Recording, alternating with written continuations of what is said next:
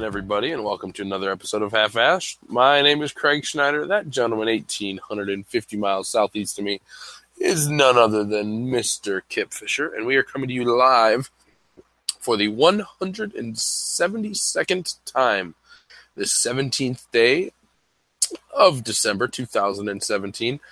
Mr. Fisher, we are recording off schedule this evening, but hopefully that doesn't mean that you are off kilter. That's the only off pun I can think of.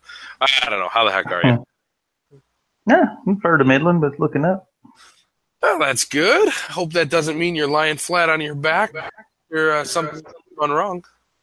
No, I'm about 2/3 of the way flat on my back and an off the chair. But that's a good thing. Yeah, I will accept that, and also accept this lovely, lovely evening, a Sunday evening, nice, calm, relaxing Sunday evening that we are recording tonight. I thank you for accommodating my schedule needs. Yeah, it's easy like a Sunday evening. Sunday evening? Sunday morning. Yes, but it is not morning here nor there. It is not morning. That is true.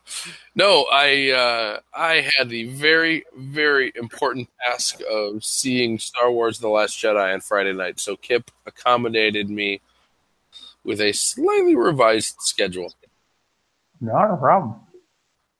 Well, I appreciate that greatly, and the astute listeners can determine that I still have that cold that I was struggling with 2 weeks ago when we recorded. And I also have a very stern warning from my doctor about it. So I, as you can see by my bare hands here, am not smoking this evening, unfortunately. So, Mr. carry the torch, pun intended. Well, you have extended this notion you have that you only smoke 1 or 2 cigars between 2 or 3 week shows. Now it's now interfering with the actual show. So I don't know what to do with that. I know. I have had 1 cigar since our last show, and none tonight. So I am starting to cause a bit of an interference, aren't I? But hopefully, this cold turned cough turned upper respiratory sinus infection thingamajigger will be gone by the next time we record, and I will be puffing myself into a beautiful blue smoke frenzy. How's that? Sounds good. It'll be next year before we record again. Yeah, wow. Yes, it will, won't it? Yeah, because I will be out of town at our next originally scheduled date. So the 29th or whatever? Yeah. Oh, okay. Oh, pardon me. Well, we'll have to... I need to solidify our January schedule as well. I have not done that yet. I apologize for that. Okay. If we record between the 14th and 20th, we can have Michael Stewart join us. He'll be down visiting. That would be fantastic. Hey, can I break in just a minute? I'm hearing me back through your speakers or something. Is your mic turned to the wrong thing? I don't think so. Let me check real fast. No, it is my headset. Okay. I wish I could give you some more on that, but I had some weakness earlier, and now you're having it. Okie doke.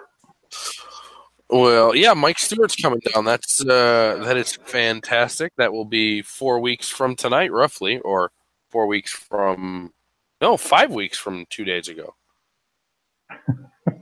All right. Okay. So that's more math than I can process at one time. And it's probably wrong too. So you got that to look forward to. Yes. He doesn't come down on Friday. I'm pretty sure that's not right. Well, if we're not going to record in 2 weeks on the New Year's weekend and we put it off a week following that, then that could be our regular schedule, kind of a Jan 6th or Jan 5th, and then whatever that would be, the 19th after that. So You can be able Yeah, to accommodate him, I believe. yeah, we'll figure it out. Cool. Well, that'll be nice. I will be sending down a few cigars with him as well. Cool. So why don't you tell us a little bit about what you are smoking this evening and what we're going to be telling people about? Yeah, well, I am smoking an old favorite of mine that I haven't had in a very long time. From La Tradicion Cubana, Luis Sanchez, down in Miami.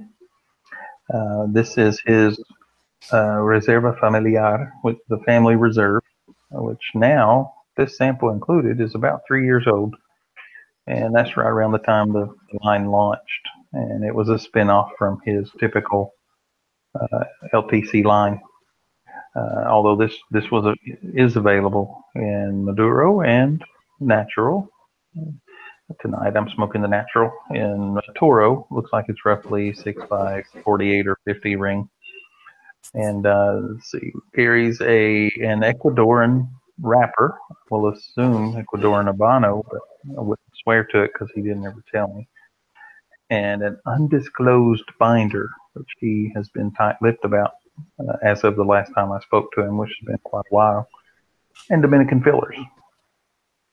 And just in shopping around from my past notes with this cigar, it has some pretty similar unlit characteristics in the aroma from the foot is still very hay-like. I'm sorry, from the wrapper, and it's a little darker and more akin to raisins or stewed fruit kind of aroma at the foot. And I look back at my notes from the review I wrote for these in December of 2014, and I wrote it up then as this being very similar to the standard line, but with a little more spice. Kind of like a baking spice with a niche to it. And, you get a little tingle through the nose on a retro or whatever. But it was one of the higher scoring cigars for me for that year. It got a 90.7, which was pretty good. And we'll see how it goes tonight. So my initial thought is going to be, I want to know how 3 years of age knocks this thing down a step, because I have a feeling it's going to. Mm-hmm. So far, so far I would agree. And I lit this before we were recording, so I'm now probably 5/8 of an inch into it, and does not have any significant spice on the front end so far in these early minutes.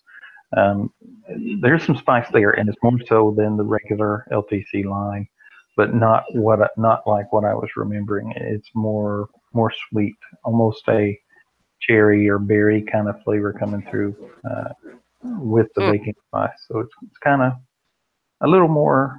It's like a cobbler. Yeah, a little more round. The edges have been knocked off of it, but it's not muted. It's not terribly subdued or flat. It's just there's no sharpness whatsoever to it so far. Well, that actually sounds quite delicious. If you excuse me while I'm wiping up the saliva. It is. I like it. I mean, this is right up my alley. Well, we haven't known those LTCs to be, man, oh man, pretty darn approachable to just about anyone. There's no doubt about it. And not because they're like smoking paper or something, but pretty darn approachable because there's something that anyone's going to find enjoyment out of with them. Right. You're absolutely right. And I'm a noted nicotine wimp, and I can't deal with too many cigars in a day or too strong a cigar sometimes will whip up on me. And admittedly so, but I have called these almost nicotine sponges, and not the family reserve, but the standard line for sure, where I can light one up after having another strong cigar where I normally could not have a cigar directly after. I could light one of those with no problem. It's almost as if it's drawing nicotine back out of my system. And I don't mean that literally. I'm not saying physiologically that's what's happening. Okay. I'm just saying that they are so so sedate that I can light one up immediately after another cigar without any ill effect. It's I was sitting here going, how do I tell him that that's not really happening? Hmm. Well, I I have admittedly I have smoked one of these. You sent two of them back in the day. Gosh, probably 2 years ago on one of our exchanges, and um, I smoked one last summer. I think we actually had this on our schedule at one point, and I smoked one shortly before that scheduled date that we were going to do it, and then was going to obviously save the other one for the recording. And at this point, I don't remember too much about that sample that I had. I remember it being similar enough to the typical La Tradicions, but not really standing out in a very different way. So I am hoping that your description will kind of jog something in me, and we can, we can virtually taste 1,850 miles away. How's that? I can virtually taste. Cool. That's what I'm hoping for. Yeah, I think I don't know. This line came out right about the time I was preparing to move out of the country, so I can't say that I dedicated a ton of time to investigating the whole story of the line. But my gut feeling, or me just making up something totally off the top of my head, it seems like this his standard line that both of us enjoy quite a bit is very very calm and sedated and subdued and mild in strength, but flavorful still. Yes. And this one seemed to maintain those characteristics, but with just a little bit more pep to it, almost like he was taking his standard line and maybe trying to approach, a few people that may not have gone for the original that may want a little more spice to it. Maybe it would appeal to some more people. It's entirely possible. I mean, grab that different subset, grab the people who aren't going to ever want to reach for something described as mild. I mean, maybe. I don't know. I'm just spitballing. Well, you're allowed to do that, and we are probably allowed, I think, to move on to the news section to discuss the rather unfortunate, but I guess different in that the unfortunate aspects of our news stories are not related to legislation. So Yeah. let's head on down to news and talk about just a couple things that we've got here, starting with the loss of a couple patriarchs. Yep. We have two since our last show. Two cigar icons or patriarchs of their families. Two significant families, big players within the cigar world. First of which, back on December the 5th, Jose Padron passed away. The leader of the Padron family that I'm sure probably dang near 100% of our listeners is familiar with. He passed on at 91 years of age. It's too bad that he smoked cigars because he might have made it to 92 if he didn't.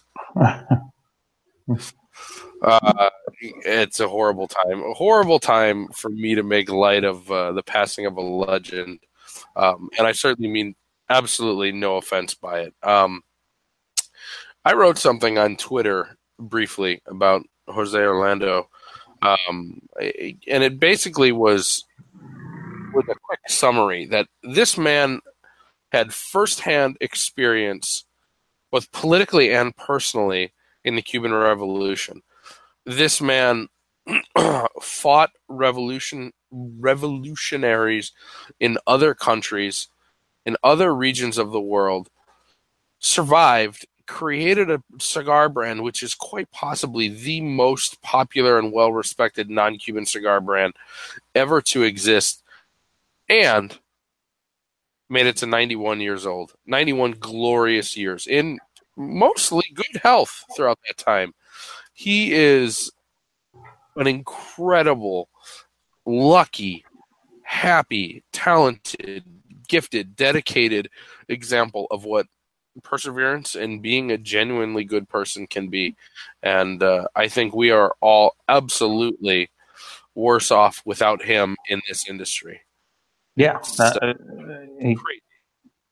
certainly did not have a problem standing up for what he believed in, to the point of having his factory bombed out in Yeah. Miami. And and I think that kind of personality and that attitude shows through in the product and in the direction of the company to have grown. I mean, it's not Padron is not an ancient cigar company that's been around for 125 years, Well, but to have achieved what they have with the quality and the dedication of their consumers is a pretty dang impressive feat. I wrote that he was an ambassador for the cigar industry, a cornerstone manufacturer, and a man with legitimate firsthand personal and political experience of the Cuban Revolution. He has passed away. Long live the legacy and memory of Jose Orlando Padron.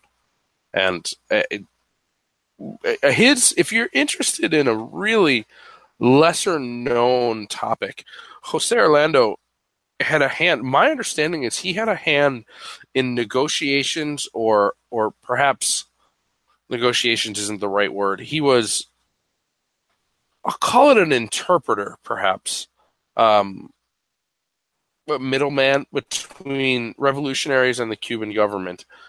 There's a lot of interesting stories there, what Jose Orlando dealt with and persevered through. He still had, obviously he has passed on, family on the island that are working tobacco in Cuba still. No longer for themselves, no longer for their Padron family name, but for the Cuban government.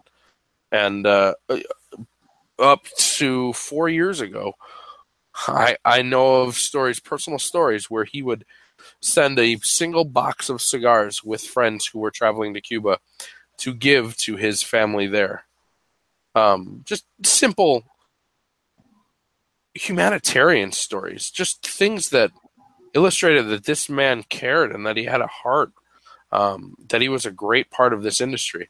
You know, if you are a longtime listener to this show as well as Dogwatch Cigar Radio, you may have heard some of my issues or problems that I had with Jose Orlando.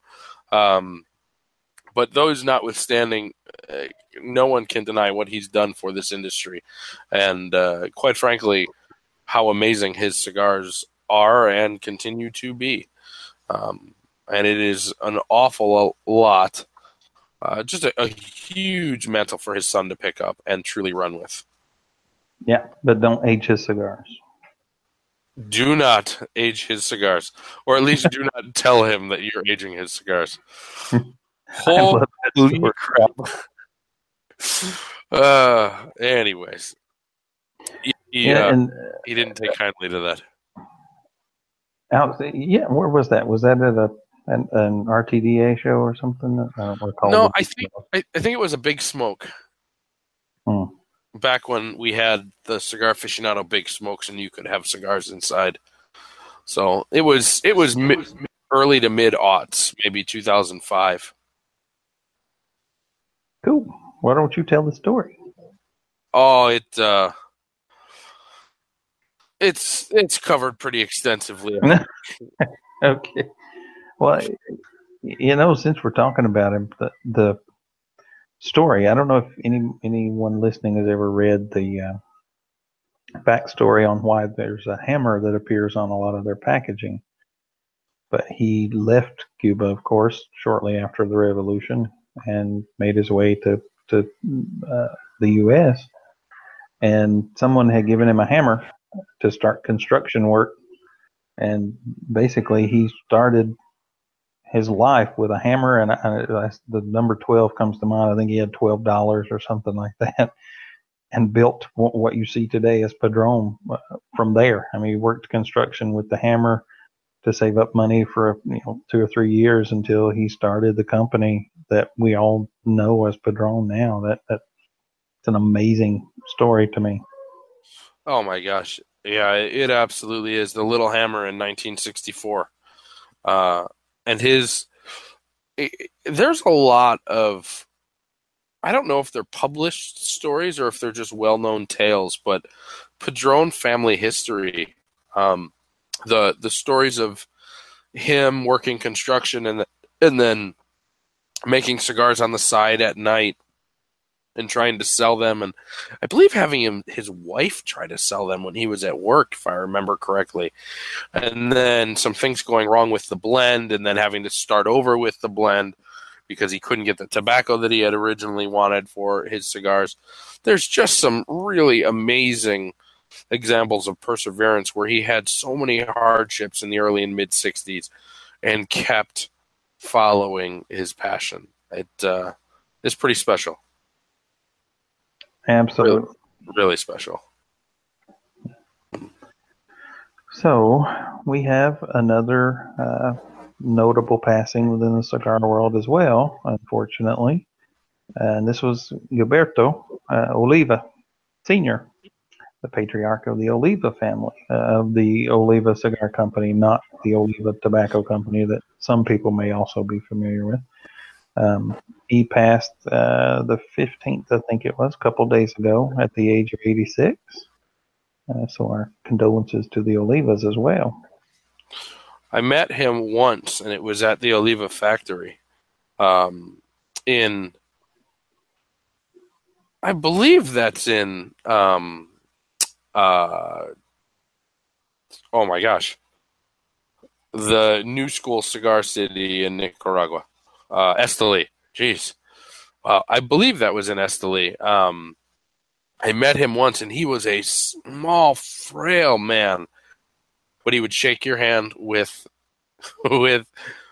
I don't know if I should say gusto or with just strength behind it, but it was just absolute dedication to meeting whoever it was that he was meeting at that moment. It stuck out to me. One of the introductions in my life that I'll never forget, squeezing my hand, looking at me in the eyes, almost so much so to be looking through me. It was really quite a striking experience. He was an interesting gentleman, no doubt about it. Yeah, and that's the thing. I remember I also met him once, but it was at a trade show several years ago. And his eyes, they were exactly what you just described. They're piercing eyes when you would talk to him. Mm-hmm. Yeah. And still, a lot of people don't know. I mean, Oliva, this cigar company, was sold. One of the bulk of the company was sold a couple years ago now to what is it, Jay Cortez? I think it's the European company that Americans like myself are not especially familiar with. I can say I know. But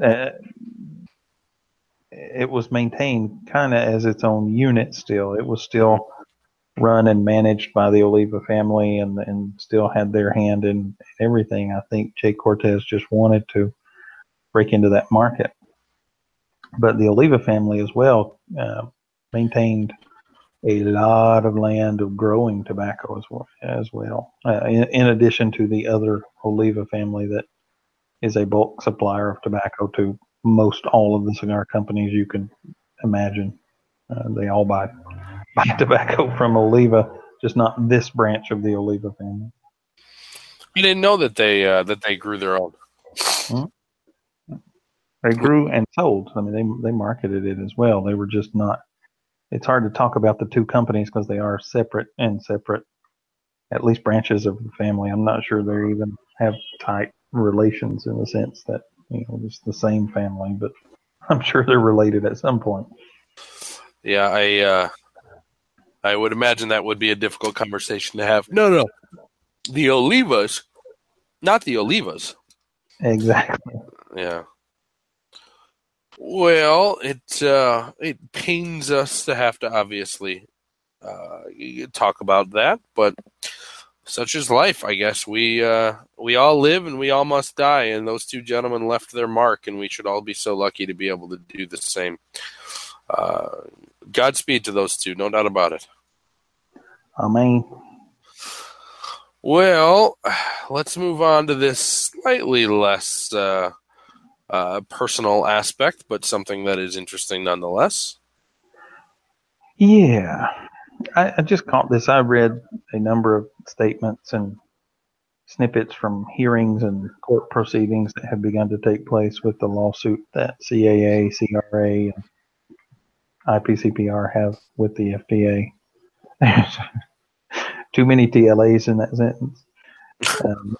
TLAs are three-letter acronyms. They're way the heck too many. But in one of the, it's actually a blog post that Gottlieb published, who's the current commissioner of the FDA. And they maintain a blog on the FDA's website, and he posts on there at times and just kind of saying, vaguely what policy decisions are being made and what direction they're heading in and what they're doing and keeping up from it. And I caught a paragraph out of something he posted. I'm not sure of the date, but within the past week or two. And I'll put a link in the notes, but I'm just going to read this little snippet and we can chat it up a bit. And leading into this, he's saying what their plan is. They've assembled a plan of basically their general or generic direction that they're heading. And he says, as part of this plan, the FDA will also be issuing an advance notice of proposed rulemaking to look at how to best regulate flavors in tobacco products to limit their appeal to youth, while considering the potential role that some flavors may help in helping users transition away from combustible products. Which is interesting in and of itself, but that's not the part that caught my attention. Further, FDA will be issuing an advance notice of proposed rulemaking to solicit information that may inform regulatory actions FDA might take with respect to premium cigars, asking certain questions related to how we might define and regulate quote-unquote premium cigars, taking into consideration the health effects of these products and their patterns of use.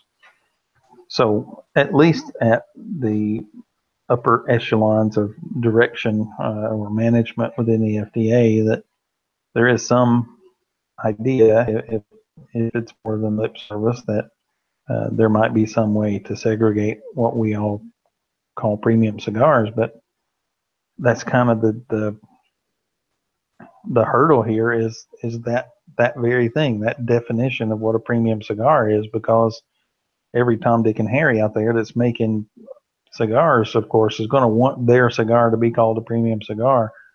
So I think that's where we've talked about this at various times in the past, is how you actually define that.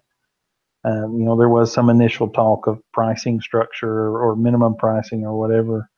I don't think that's a good way, but honestly, I don't know what is a good way. I don't know how you delineate that with so many variables. Yeah, I don't either. We've talked ad nauseum about such things. But I think the key here is not so much to focus on, oh boy, how are we going to hammer this down, but more, I think there's a question as to what this statement reflects. Does this reflect the FDA kind of showing its cards and saying, all right, guys, look, we understand we are woefully misunderstood. I'm sorry, your industry is woefully misunderstood by us, and we need some help. Or is this the opposite of that completely, and them putting out a blog post, not a legitimate expression through common channels, just to kind of pacify people to say, oh, yeah, we're going to issue this request, and it may inform regulatory actions that the FDA might take. It's just, is this just something to pacify us by saying, look at this, we tried, or is this them, having a tuck tail and, gee, guys, maybe we need some help? I don't know what this is, but that to me is the bigger question here, not so much how are we going to band together and agree upon a definition for premium cigars, but what is this definition going to be used for, or why is this definition going to be taken? Right. There's several layers to this statement. It is truly what you just said. Is this lip service, or is this actually thought going into the process? And then Secondly, if this matters, if this is even a real thing that's on the agenda or on the plate to be looked at, what do we do with it? How do we determine and come to some kind of consensus of what a premium cigar is? Yeah, yeah. I don't know that answer. I don't know that answer because the number 3 premium cigar manufacturer in the world, and again, premium with air quotes around it, flavors their cigars. So, how do you have this conversation when 80% of the industry is going to talk about premium cigars, tobacco only, cured, fermented, rolled, and aged being the only aspects of on the ingredient and recipe book or recipe list, and then you've got this other major party and some other minor players who don't want to adhere to that. Are we going to be able to agree to anything? I don't know. And if we agree, is it going to be more of a detriment than anything else, just so we can have a unified front? I'm also curious about that. And I can guarantee you the big guys are not going to let it come to pass that something will give an advantage to the little guys that they can't take advantage of as well. Yeah, absolutely right about that. And Although, if you're going to talk about 10-year-old cigar companies, how many little guys are there in 10-year-old cigar companies? Right. Where's the little guy? Well, I mean the big guys. The truly large cigar companies are not going to. I mean, some of them support this, if not directly, indirectly. They support the legislation, if for no other reason than it's going to narrow the field. It's going to, give them a bigger market share. Yeah. But having a bigger market share is not going to matter if there's not that much market to share. Well, I think that's a debatable tactic, and I certainly don't have enough information to warrant a final answer on it. But I would say that strategy is one, if it's going to play out, that can absolutely pay dividends. Get rid of 60% of your competition, even if your market's going to be 50% smaller, it will ultimately end up being the better business move for you. And that's what those guys are obviously going to make a decision based upon. They're not multi-billion-dollar corporations. I want to call them International Cigar, but that's a message board online. Who owns Altadis? What's their Altadis parent company? The one that just sold everything? No, not Swedish Match. Oh, that's General. I'm sorry. Altria, something like that. Parent, global company. Yeah, it's like Euro Tobacco or whatever they are. I bet that's a $50 billion a year company.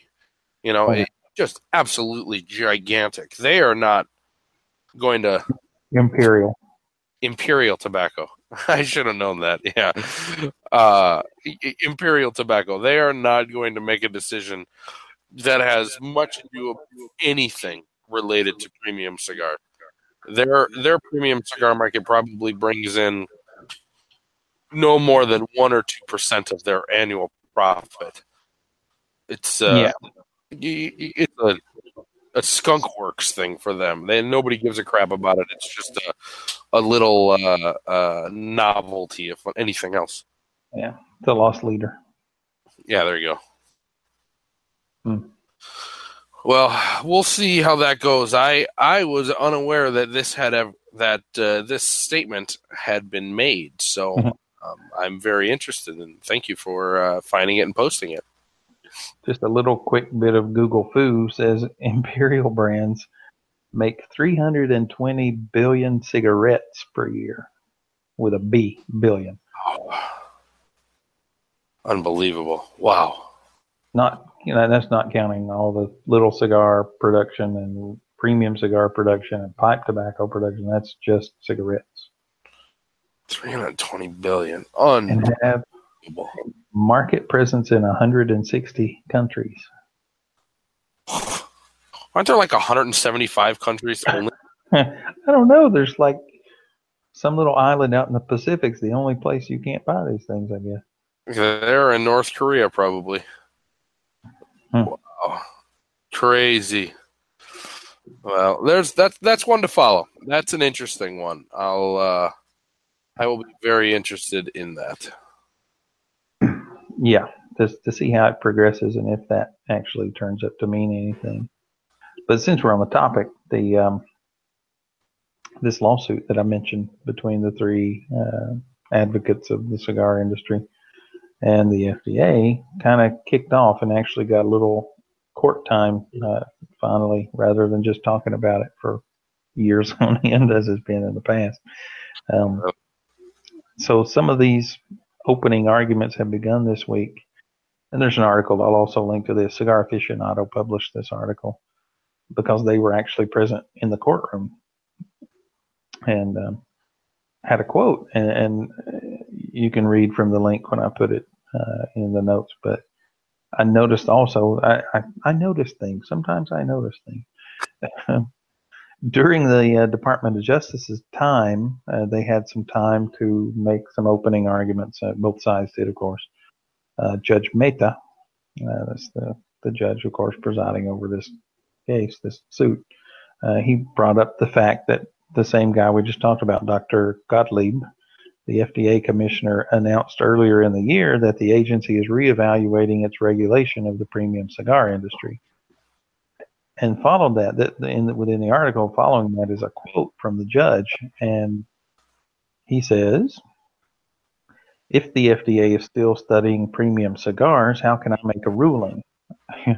I have a problem with a government agency asking, in bracketed, premium cigar companies to spend millions of dollars to satisfy the deeming rule when it may not be on the books a year from now." Hmm. That was just an interesting quote to me. That Yeah, bravo. is even on the table, or as a comment. I I like that. I like seeing people push the envelope and bring up the question that's just on the tip of everybody's tongue. Well, wait a second. This is required, but really, let's think it through a little bit. I love that moment. Yeah, and there were several points in these opening days or hours of court time. Mainly, they were talking. The specifics of this particular hearing were about the warning label requirements, because they're going to eat up a large portion of what historically has been art or marketing space on boxes. 30% of the major surfaces is a big chunk of a cigar box to have to cover up with a label. Oh yeah. And the argument's being made that it is interfering with their freedom to, to communicate with the consumer in marketing or whatever. And so I don't know how that's going to shake out, but I like to see these kind of comments because it honestly it stands out, because so many times the cards are stacked against anything in the tobacco world anyway. It's easy to just go against the tobacco industry because tobacco industry's in the minority these days, and not necessarily politically correct in a lot of circles. So just some little piece of assurance that, hey, this guy is actually putting thought into this. He's actually doing something, not just of a mindset that says, "Oh well, the tobacco industry, you guys screwed up again. You're going to lose this for no other reason." Yeah, yeah. Yeah, I could not agree more with you. It's a breath of fresh air, let's hope. Yeah, Or what leads to. yeah. And the three advocates were arguing that, hey, that again, that these labels, these massive labels, are crowding out communication to the customers, was a quote from one of the lawyers, and that the FDA has, as of yet, not provided any evidence that these labels will abate cigar use, as the quote, will lessen cigar use. It's not, there's no established or at least provided um, documentation or nothing real and tangible that says putting these labels will even do what they're intended to do from the FDA.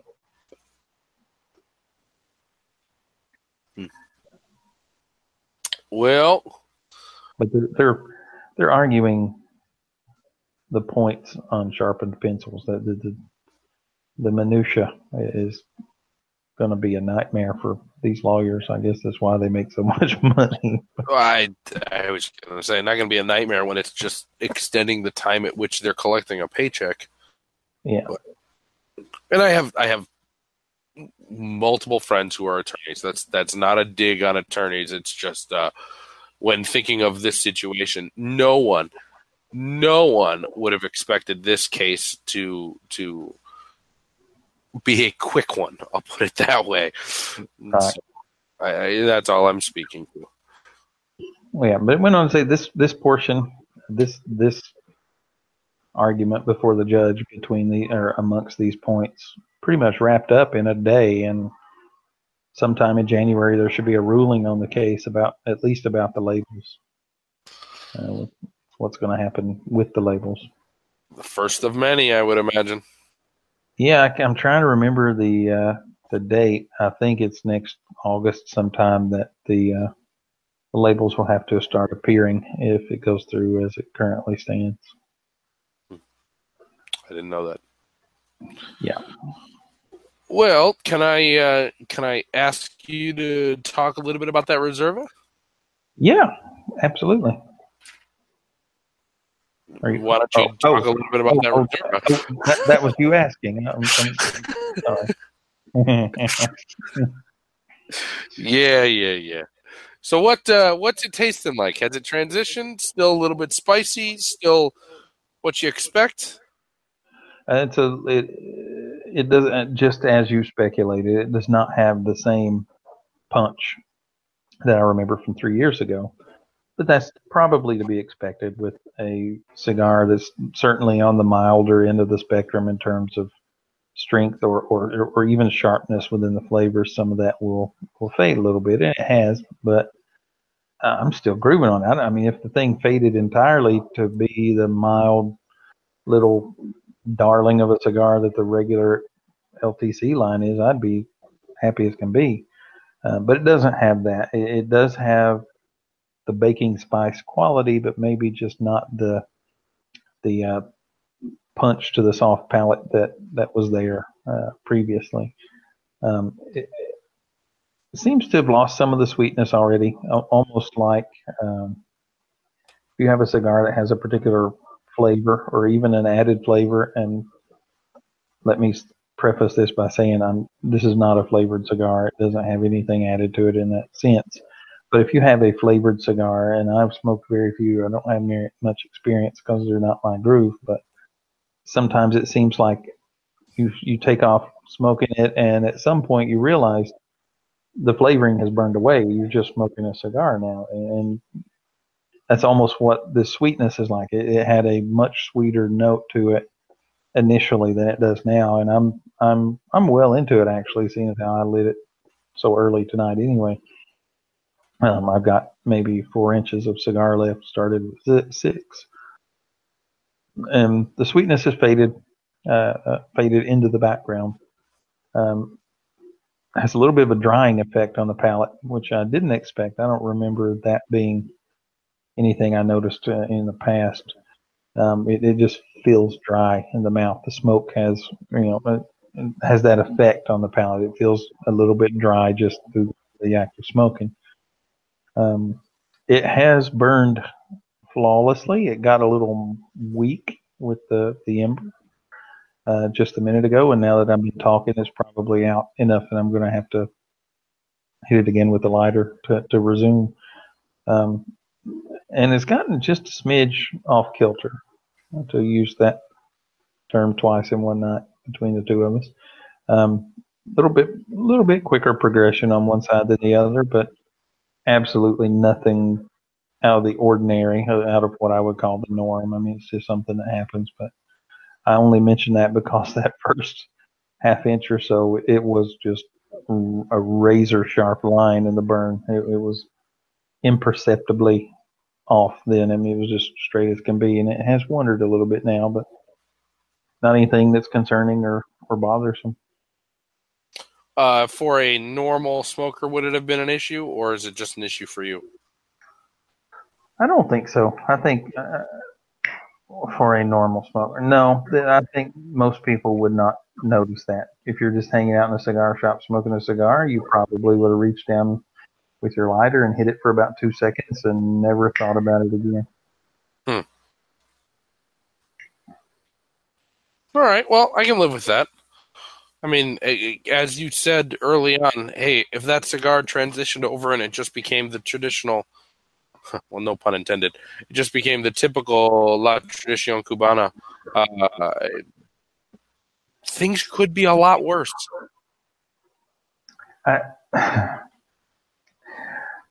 have something I'm holding back in my comments because it sounds 100% contradictory to everything I'm saying.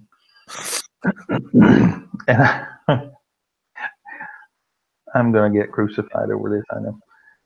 With that drying effect, there are puffs that elicit a salivary response where it's like, I know how stupid this sounds. I know, but I got to say what I'm thinking, I guess.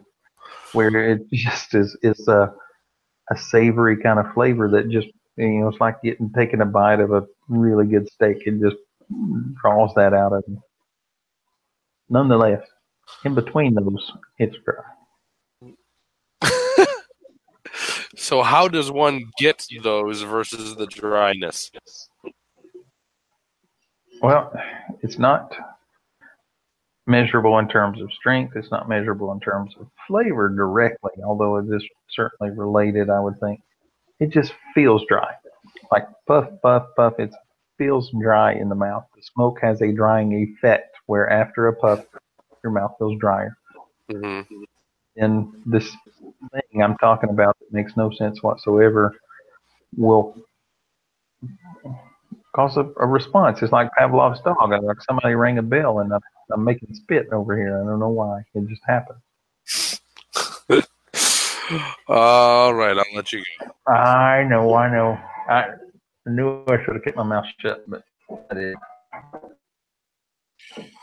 Well, let me see here. I don't know exactly where I want to go with this, but I guess I would say, um, it's possible for that to happen. I'm not going to say you're crazy.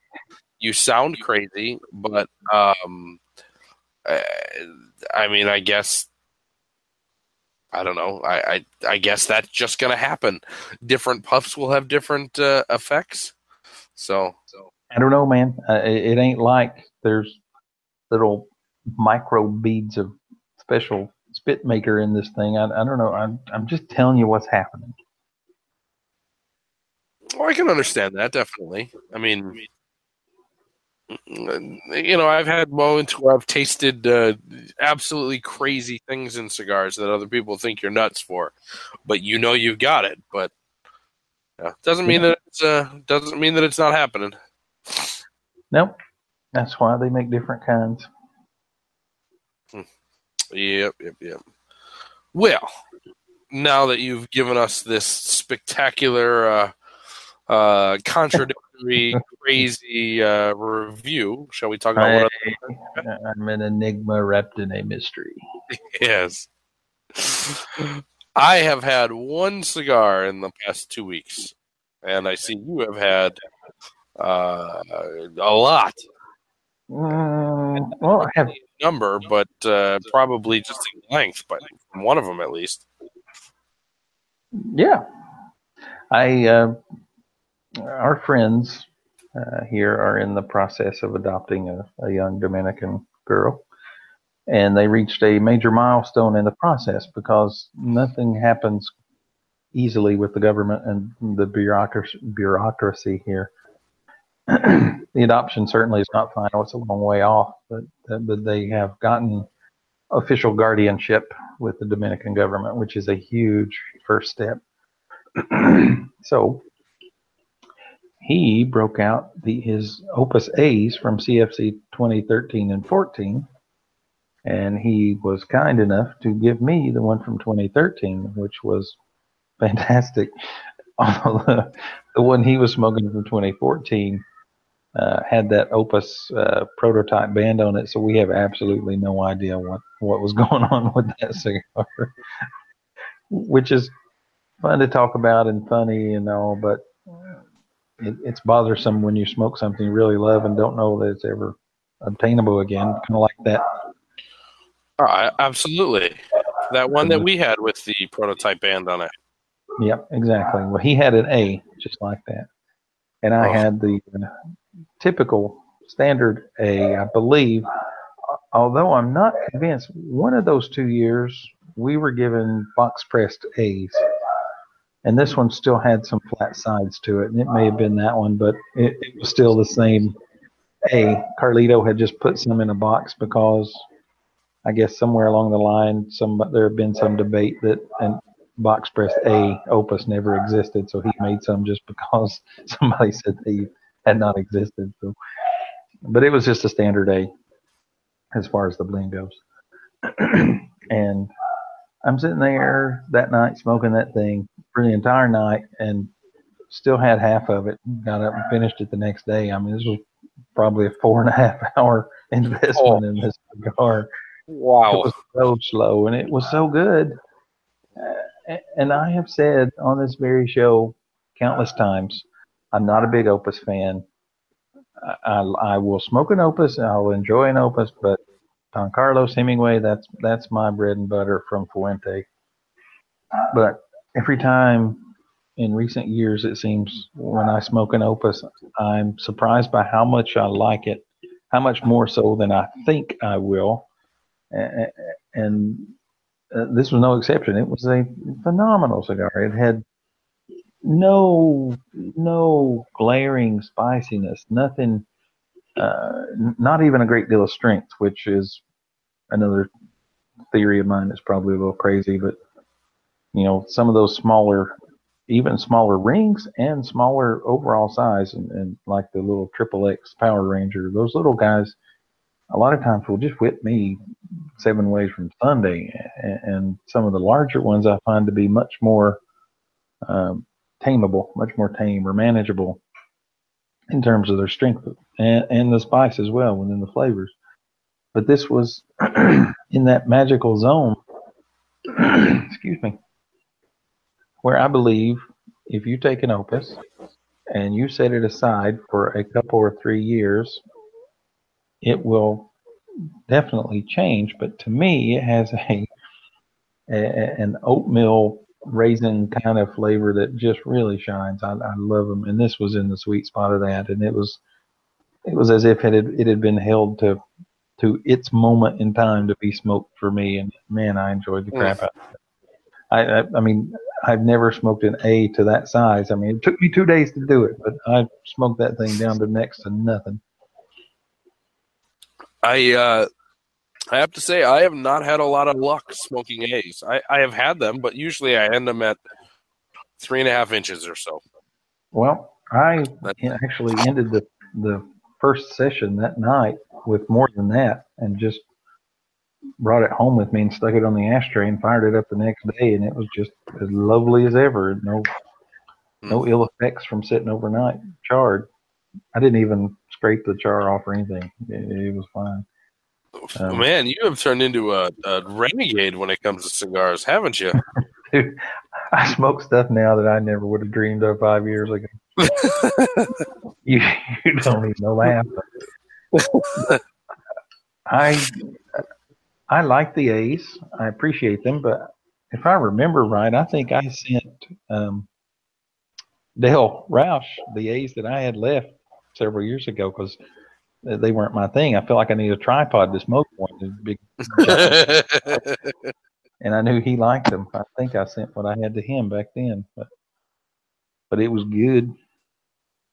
That sounds familiar, actually, because I know he, near the end of Dogwatch, he was a little worried, I believe, because he always smoked an Opus A on New Year's Eve. And I believe he was out of them or almost out of them. So you sending yours to him would sound as if it was a relatively justified thing. That seems like something he would have wanted. I hope so. Yeah, and otherwise you sent him a box of cigars that he hated. So after, uh, well, I don't have anything nearly as extravagant as an Opus A, but I was lucky enough to have an añejo last week. Yeah, last week when my dad was out. I was feeling a little bit better. It was on a high swing, just had the cough, but had gotten rid of everything else, and so I jumped right in with quite possibly the heaviest and most particulate laden cigar I could have chosen, and that was a 9-year-old añejo with the old band on it.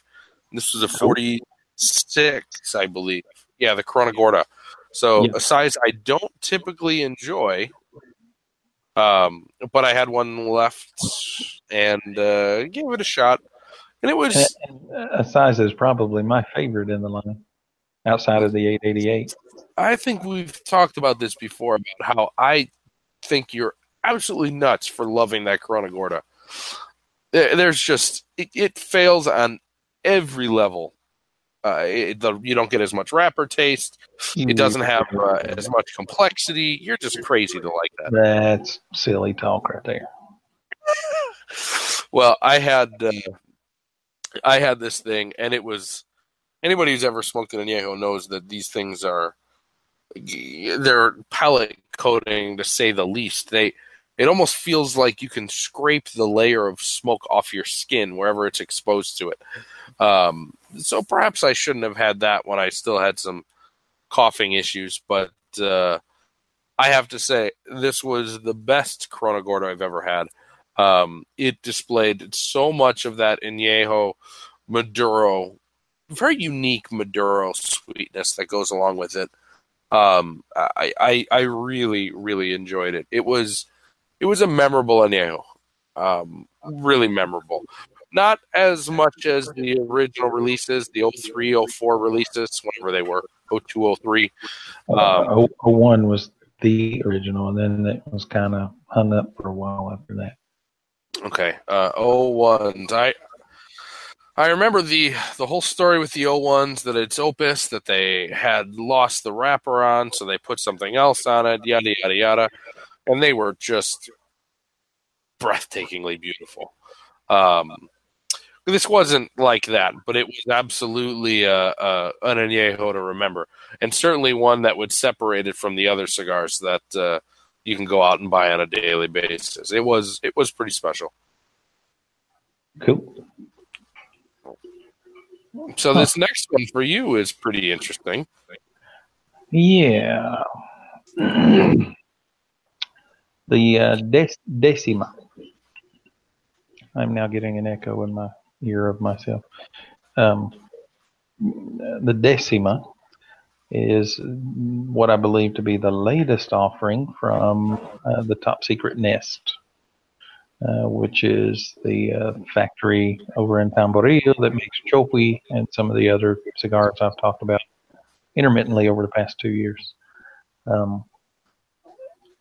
I don't really know a thing about it. I stopped by a shop one day and they had some, and I got 2 of them. I smoked the first one, and I actually think I sent you a message and asked you if you had ever smoked a cigar that was a Toro that would have made a perfect Robusto. Where I got most of the way through it, and it just suddenly, without explanation, without warning, it just went flat. And I finished smoking it, and it never came back. And so, honestly, I was discouraged at that point. But being the trooper that I am, and not one prone to wasting tobacco these days, I smoked the other one, and it was good all the way through. So I will likely give it another try, see if it was some kind of anomaly. I know it's a new introduction. Maybe it just needed a little more time. I don't know. There's any of 100 reasons that could have happened, but so I'm gonna give it another shot and see what happens. But So I don't really know what to think about it. Yeah, I don't know anything. I don't know the person behind it because this factory tends to make a lot of contract cigars for people who want a cigar line. I don't know the components. It was lovely, sweet kind of. Well, actually, a lot like this cigar tonight. The sweet kind of baking spice flavors until that weird episode with the first one. So I don't know. We'll see what happens. I'll report back when I get another one or two and try them. You know, how do I, what do I even want to say here? I'm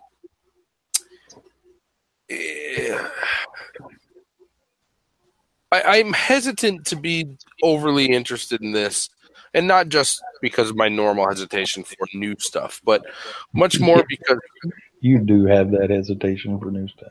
I do. I want it to come out and carve its place in the collective industry rather than just make a splash and sink to the bottom. Um, I hesitate here because with this factory that's doing contract stuff, what does this matter? Like, what is this a 5,000 cigar production for one Joe Blow who wants to see his face on a band? You know, like, are we ever going to see this again?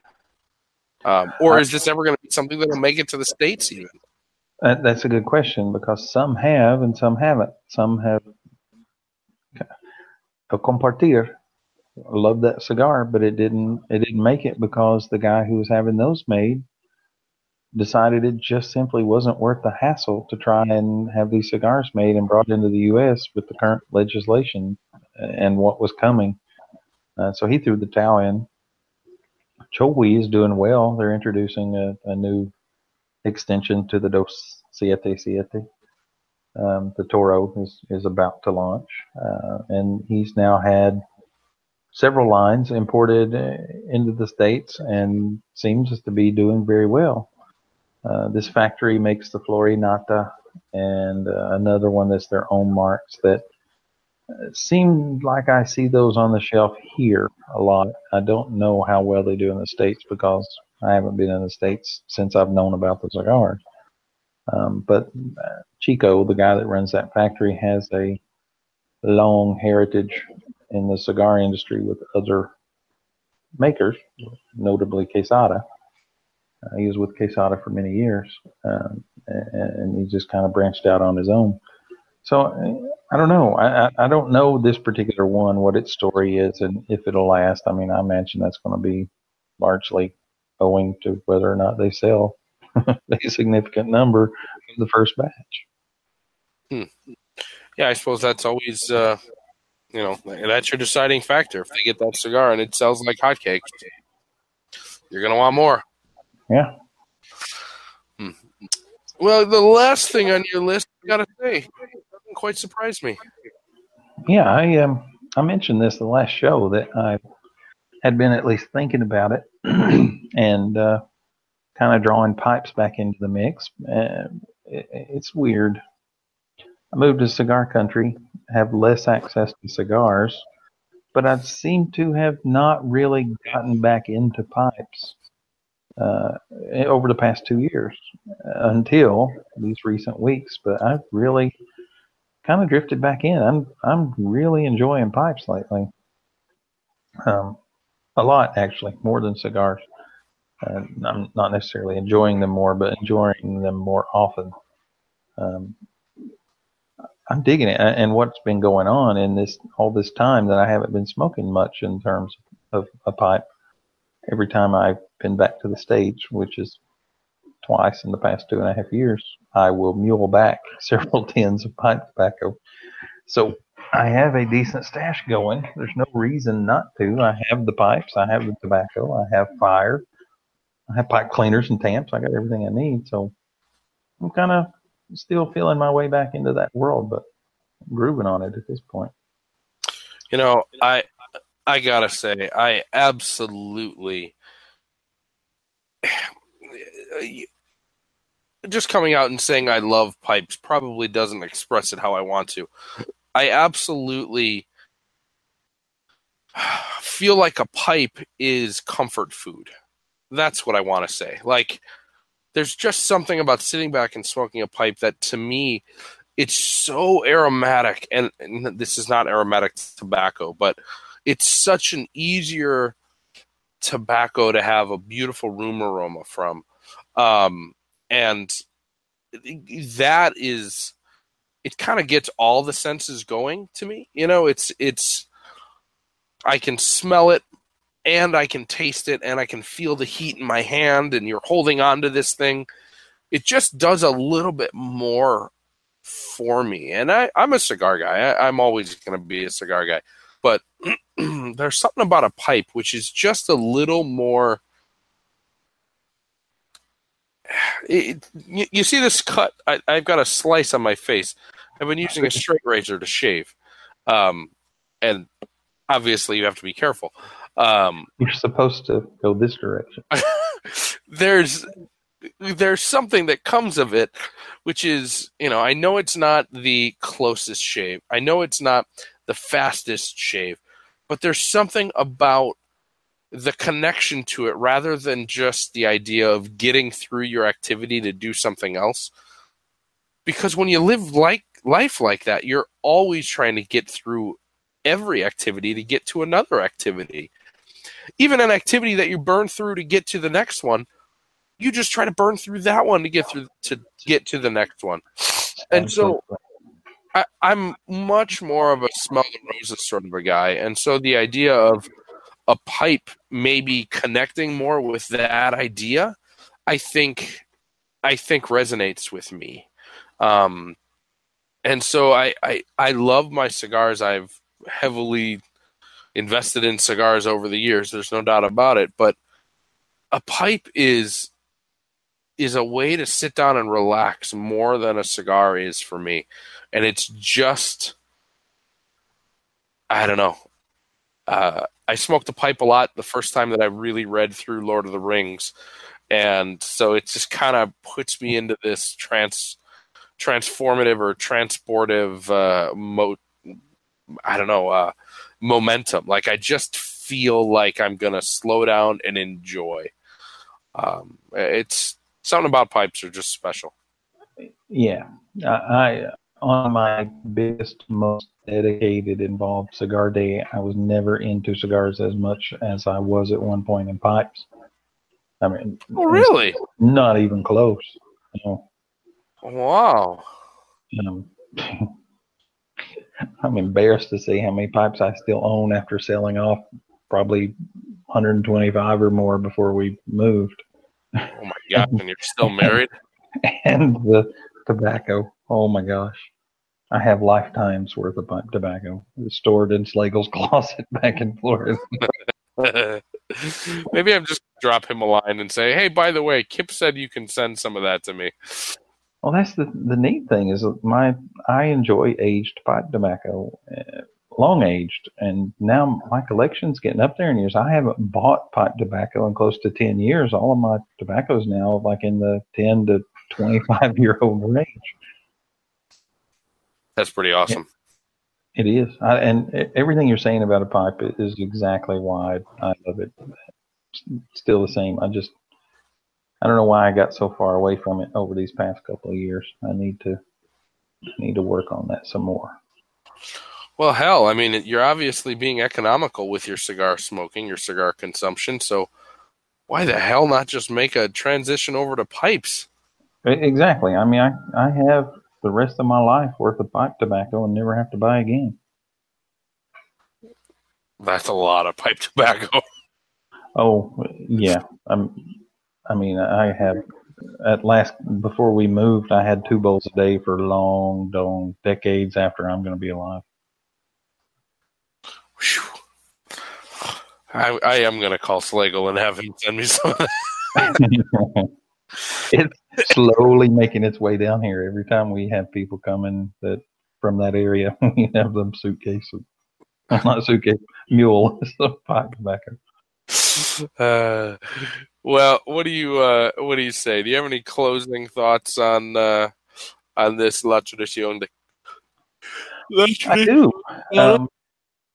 It's funny to bring that up. As you were speaking, blew a little out my nose, and some of the spice is back, which is a surprise. It's still not to the degree it was 3 years ago, but it's very enjoyable.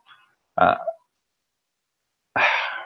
I would be hard pressed to pick a favorite if I between this and the regular line. Mm. I like them both. I like them both for different reasons, and I can't think of a moment in time where I would say I can't enjoy either of these cigars. I mean, they're that much of a multi-tool for me. They're not potent things when you want something strong. They're not, they're not hemmed up in a corner. They're kind of all-purpose cigars for me, and I dig them. Mm. And that is a no strings attached comment. I haven't spoken to Luis in a year or more, probably. There's nothing that binds me to say these are great and fabulous cigars, except the fact that they are. Oh man, I could not agree more. I would say if I was going to make my list of 5 cigars that I want from today till the end of time, and I'm not picking cigars that they only made 10 of or something. The La Tradicion Cubana, probably Lonsdale. No, Coronas, they call them, but it is a Lonsdale. Exactly. I think that's going to be on my list. I mean, everything I just said holds 100% true to me. There's never a time I would not.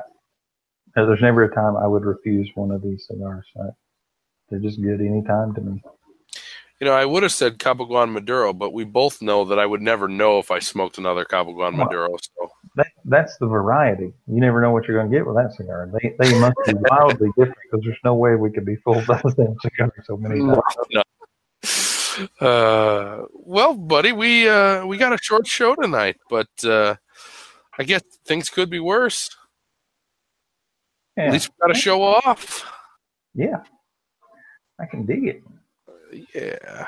I suppose we're ready to wrap this one up. Let's wrap it up. Well, as always, everyone, whether you're here with us tonight in the fairly sedated chat room with just a couple of guys hanging out because we didn't bother to publicize the fact that we were recording, or you're listening down the road sometime through the vast reaches of the interwebs, we certainly appreciate you tuning in and hanging out with us for just a little while and putting up with our ridiculousness and wonderings and whatever else comes with this show.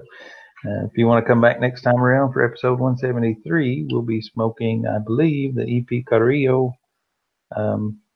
limited edition 2011. I think it is. That's the one that became Dark Rituals. The Dark Rituals, yeah. I believe that's the case. Yeah, which is another absolute favorite of mine from that company, from EP Carrillo, in addition to the one we had last time around, which were the inaugural editions. So we'll see how it goes.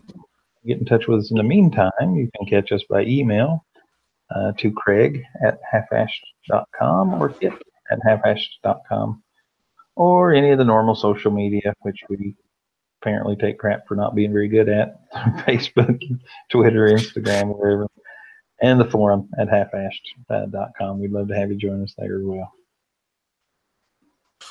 Yeah, and that forum, I know that you may not be listening to this in the most expeditious time frame around, but what? If you do, and hey, I'm not giving anybody a hard time with that, just stating facts. If you do get to this in the next couple days, on our forum, I believe tomorrow, I'm going to post up some information about a cigar sale that I have been informed of that has some moderately rested Tatuaje, La Flor Dominicana, my father, Padrones, Illusion, Viaje. Cubans, yep, Illusion, Viaje, everything. So lots of good stuff, really good pricing. Head up to the, I'm going to open that up to everybody tomorrow. So that would be December 18th. It should be on the forums. So, cool. 2017, because we don't know when Kip's going to post this. All right, all right. And on that bombshell, I'm just going to come right out and say good night, everybody, and thanks for listening.